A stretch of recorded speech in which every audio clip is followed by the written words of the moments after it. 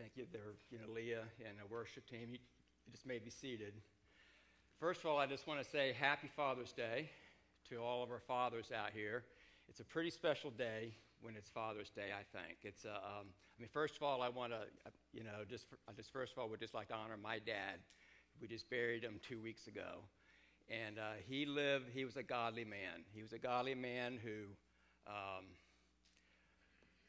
loved following Jesus.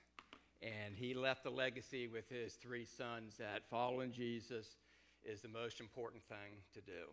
He knew that going to church didn't make it, it was being the church. So he was a really good man. And I just want to have all of the fathers stand up here today because I want to honor you too.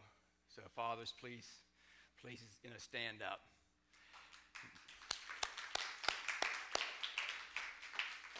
I can't think, just everybody stay standing. I can't think of a better place for men to be, for fathers to be, than in God's house right now. So I honor all of you for that, and I'd like to pray for you. So if people that are around would just gather around each father standing, and let's cover them in our prayers, because I think it's a special time that we can honor them. Yes, Father, we are grateful for your presence here. We are grateful for the role of fathers that you have placed in this world. That it is after your own heart, and you, Father, draw them to you to give them your heart. So, Father, may each man here that is standing just be blessed in a real special way. May they be followers of you. May they be leaders, and may they be high priests in their family to just intervene and just to be that conduit of your love and grace and mercy into their family.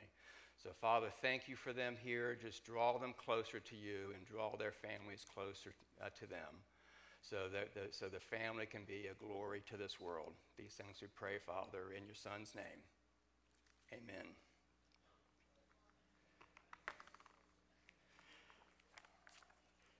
It's a hard job for fathers, isn't it? The world has really minimized the role of fathers, and I just heard this morning when we were watching the news that 18 million kids are in homes without fathers. So it's something that starts catching up to a country eventually. So thank you, men that are here. It's a real honor. Now, I asked Pastor Mark if I could go until 2 o'clock today. He said, sure. He said, everyone's going to leave at 12, but you can go as long as you want. No, he didn't really say that.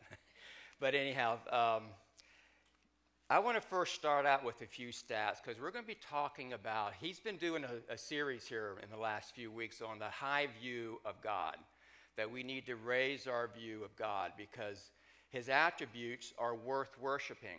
His attributes are worth having a high vision of who he is. So in that, I'm going to talk about Jesus' high view of his church. Because the actual high view that Jesus has of his church should transform all of us into how we see his church, how we participate in his church, and how his church has a real mission in this world. So, but I just want to start out with a few stats here that may be indication of the weakness of the Western church. Fewer than 1 in 4 Americans believe that the Bible is actually the Word of God. 26%, and this is all out of a Gallup, 26% believe that the Bible is a book of fables, legends, history, and moral precepts recorded by a man. And here's one that's disturbing. 52% of Americans and nearly a third of just evangelicals say that Jesus was a good teacher, but not God. It is only 31% of the young people ages 18 to 29 say that they believe in God as described in the Bible. Gallup began polling in 1937, and from 1937 to 2000, church attendance has been steady at 70%. In 20 years, now 22 years from 2000 to now, church participation is at 47%.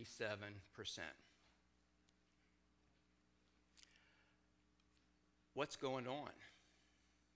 What's going on with our churches? Have you ever heard the comment that I love Jesus, but I hate the church? I've heard that too often, and I know that must break Jesus' heart. I'd like to talk about this morning about the actual high view that Jesus had of his church. I want to hit the points of how he prepared his disciples to be the church, and then how the first generation church was actually established in the book of Acts. And then what happened to the second generation church. And then I want to close today with the church in the last days. So just let me pray for us. Father, we are again grateful for your Holy Spirit here. We know and we acknowledge that we cannot understand your word without the counsel of your Spirit. So, Father, I ask that your Spirit would just stir each heart, would give us a true hunger to want to know the truth. And, Father, just break our heart with the things that break yours. Help us to see and lift up the church as you do, because your view of the church is awesome. It's high. So, Father, guide us, guide the words that we speak and the passages that we read today, and may they truly glorify you. And these things I pray in your Son's name. Amen. I can't see the screen. Is the screen? No. I just want to make sure that, okay, good. I can't see what's on the front screen. There are three institutions that have been ordered by God, that are called out in Scripture. And those institutions are the government, the family, and the church. In the government, God has given mandates about how the people should respond to the government, but he's also given rules for how the government acts too. They are supposed to be protectors of the righteous and punishers of the wicked. He's also instituted the family, right? So the family structure and marriage. That is another institution by God. And he's given us instructions as to what that's to look like and how that interacts. And then he's given us the church. And the church is an institution. It's the only institution that we see a high sacrifice of by Jesus. Matter of fact, the family and marriage is a blueprint of the relationship between the bride, which is the church, and the bridegroom, which is Jesus.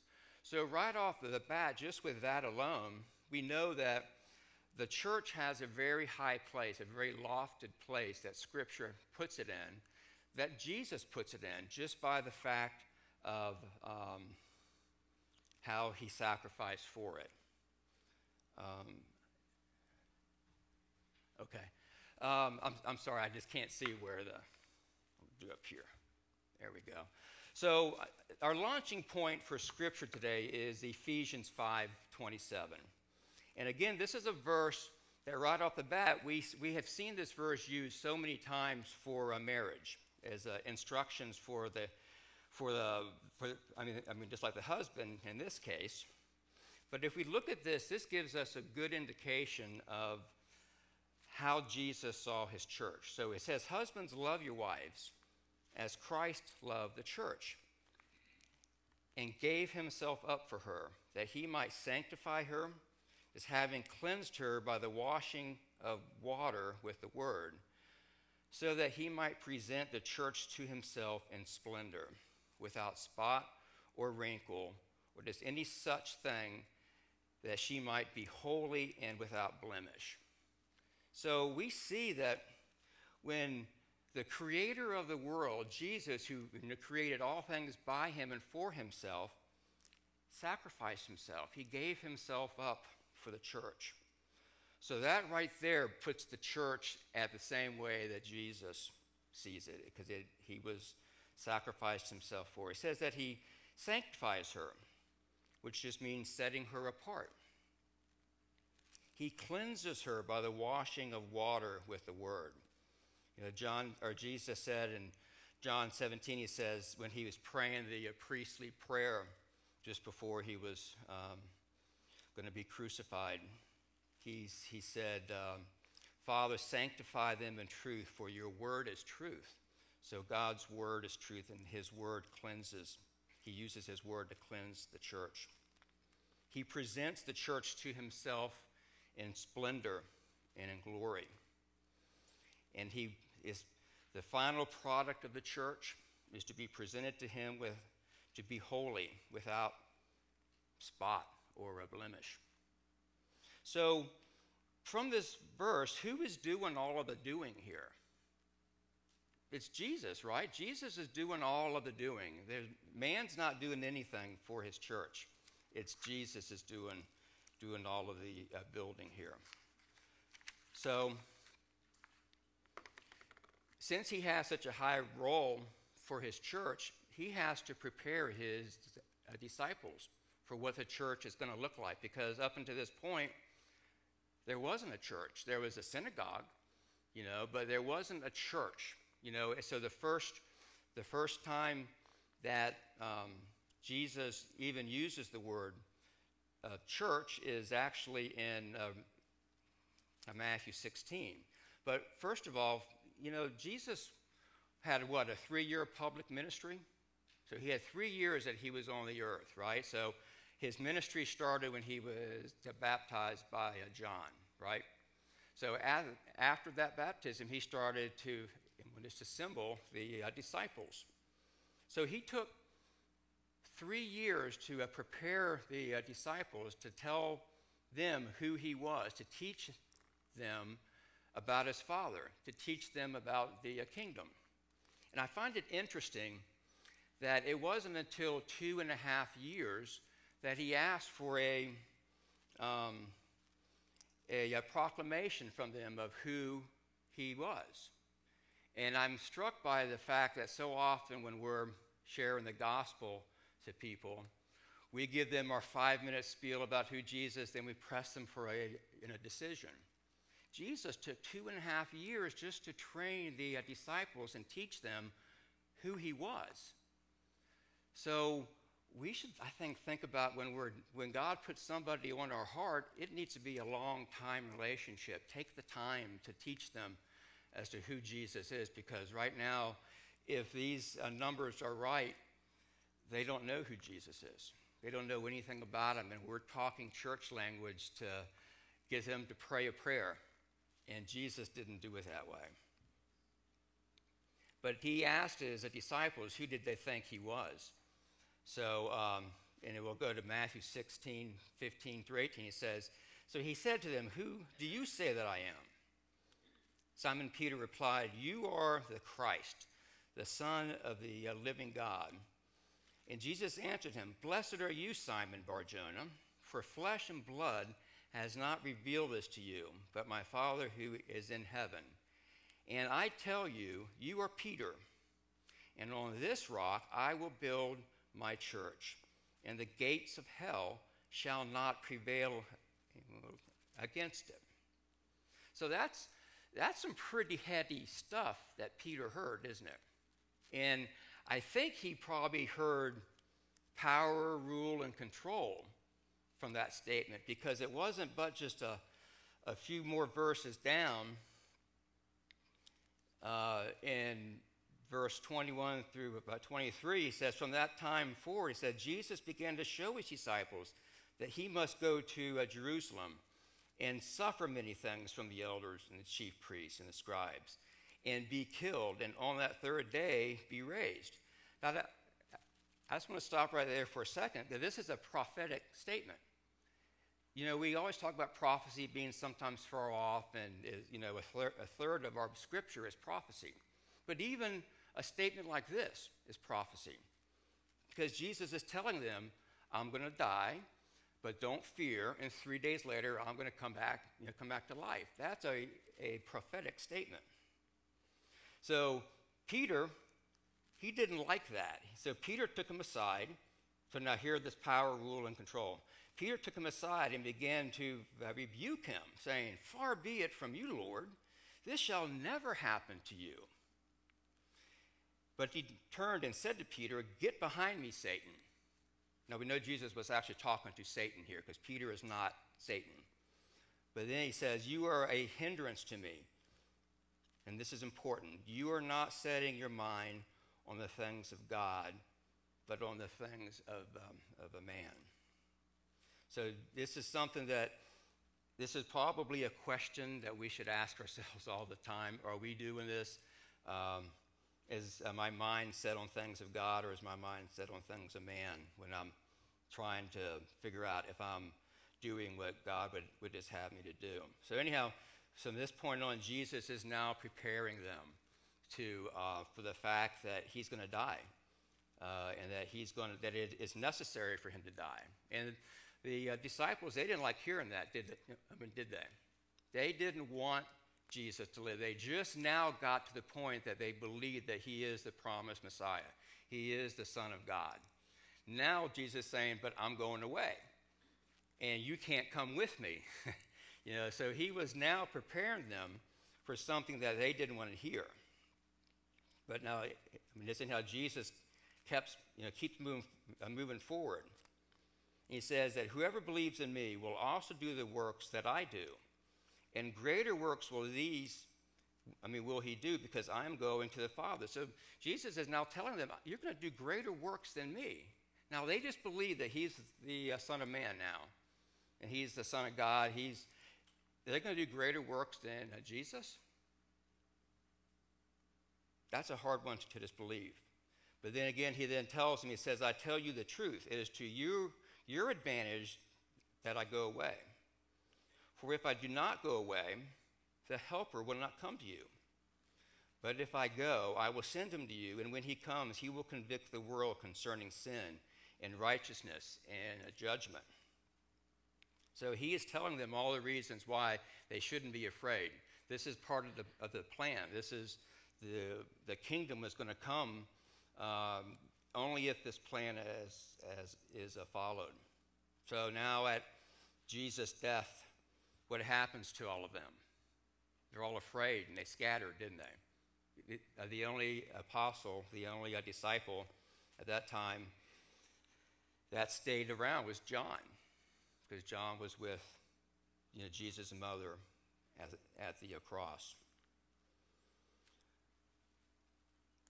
But when he comes back to life in 3 days, he appears to the frightened disciples, and he encourages them, doesn't he? He tells them that he's alive just as he promised. So the prophecy, even though it's a short-time prophecy, was true, and the kingdom plan is still in place.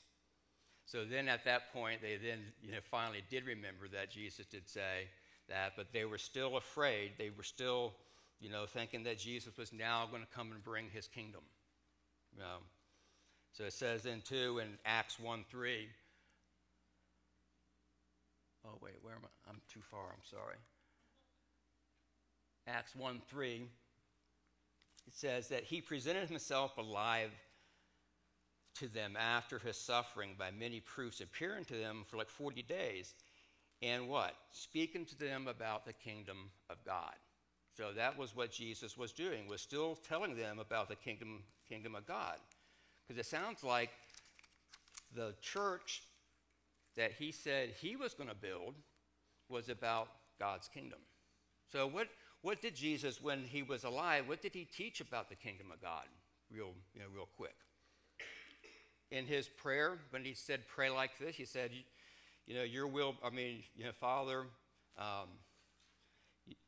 your kingdom come, your will be done on earth as it is in heaven. So he's saying God's kingdom is still in heaven, not on earth, but we are praying for it to come to earth, and that the kingdom on earth would be like it is in heaven. God's will be done. But for now, the kingdom is not on earth. But also Jesus taught that the kingdom was of great value, didn't he? He used parables like the kingdom of God is like a buried treasure. And a man finds it in the field, reburies it, goes and sells all that he has to buy the field to get that buried treasure. So that's the value that Jesus was placing on the kingdom of God. There's no sacrifice too great for the kingdom of God. He even said that, and it's also like a great pearl that a merchant was looking for. And after he found it, he sold all of his possessions too to buy this great pearl. Also, Jesus said in Luke 17, he said, the kingdom of God is within us, basically, didn't he? He said, or is very near to us, and he was talking about himself as the kingdom. But I mean, we know through the teachings of Paul that Christ is in us. So with Christ in us, the kingdom is in us. So that is the kingdom on earth right now, is in believers in the church. So that's where the kingdom is at this time.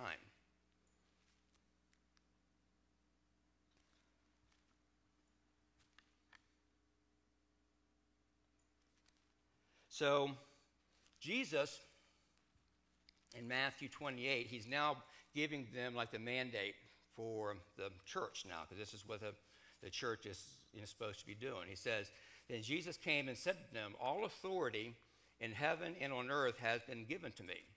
Go therefore and make disciples of just like all the nations, baptizing them in the name of the Father and the Son. The saying is that we, the church, are supposed to be on just like offense against evil.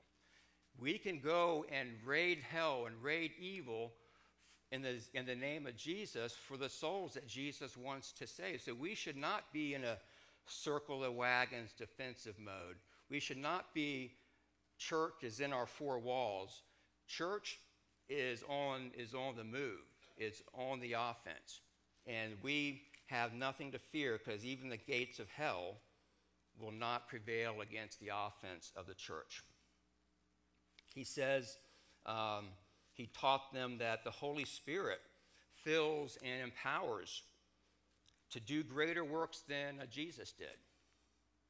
So just again, since Jesus is building his church, it's not man, the Holy Spirit fills us to do this high and lofty work of building his church. The church is to go into all the world to make disciples and followers of Jesus. And I truly think that sometimes we actually miss that, because we think we're sending missionaries. We just got right now, Mara is preparing to go into the mission field in a vocational ministry. And that is our duty as a church. But you know what? There is no vocational ministry separated out for the church. There are people that go into, and that's their vocation, but the rest of the church, we're not left off the hook. We have to go into the world all the same. So when we're talking about this is not a mandate for our pastors and our missionaries. It's the whole church is to go into the world to make disciples. Jesus is saying that the church is supposed to be speaking about the kingdom of God, both current and coming kingdom of God. And we are not to stop doing this until the end of the age. So this is something that we are been encouraged to go through without pause. So now that Jesus has set the foundation for what the church is supposed to look like, now we're going to look at what did the first generation church look like. So the book of Acts if you've never studied the book of Acts or read it fully, it is a great book just to read, just for the storyline of how the early church was actually founded, and how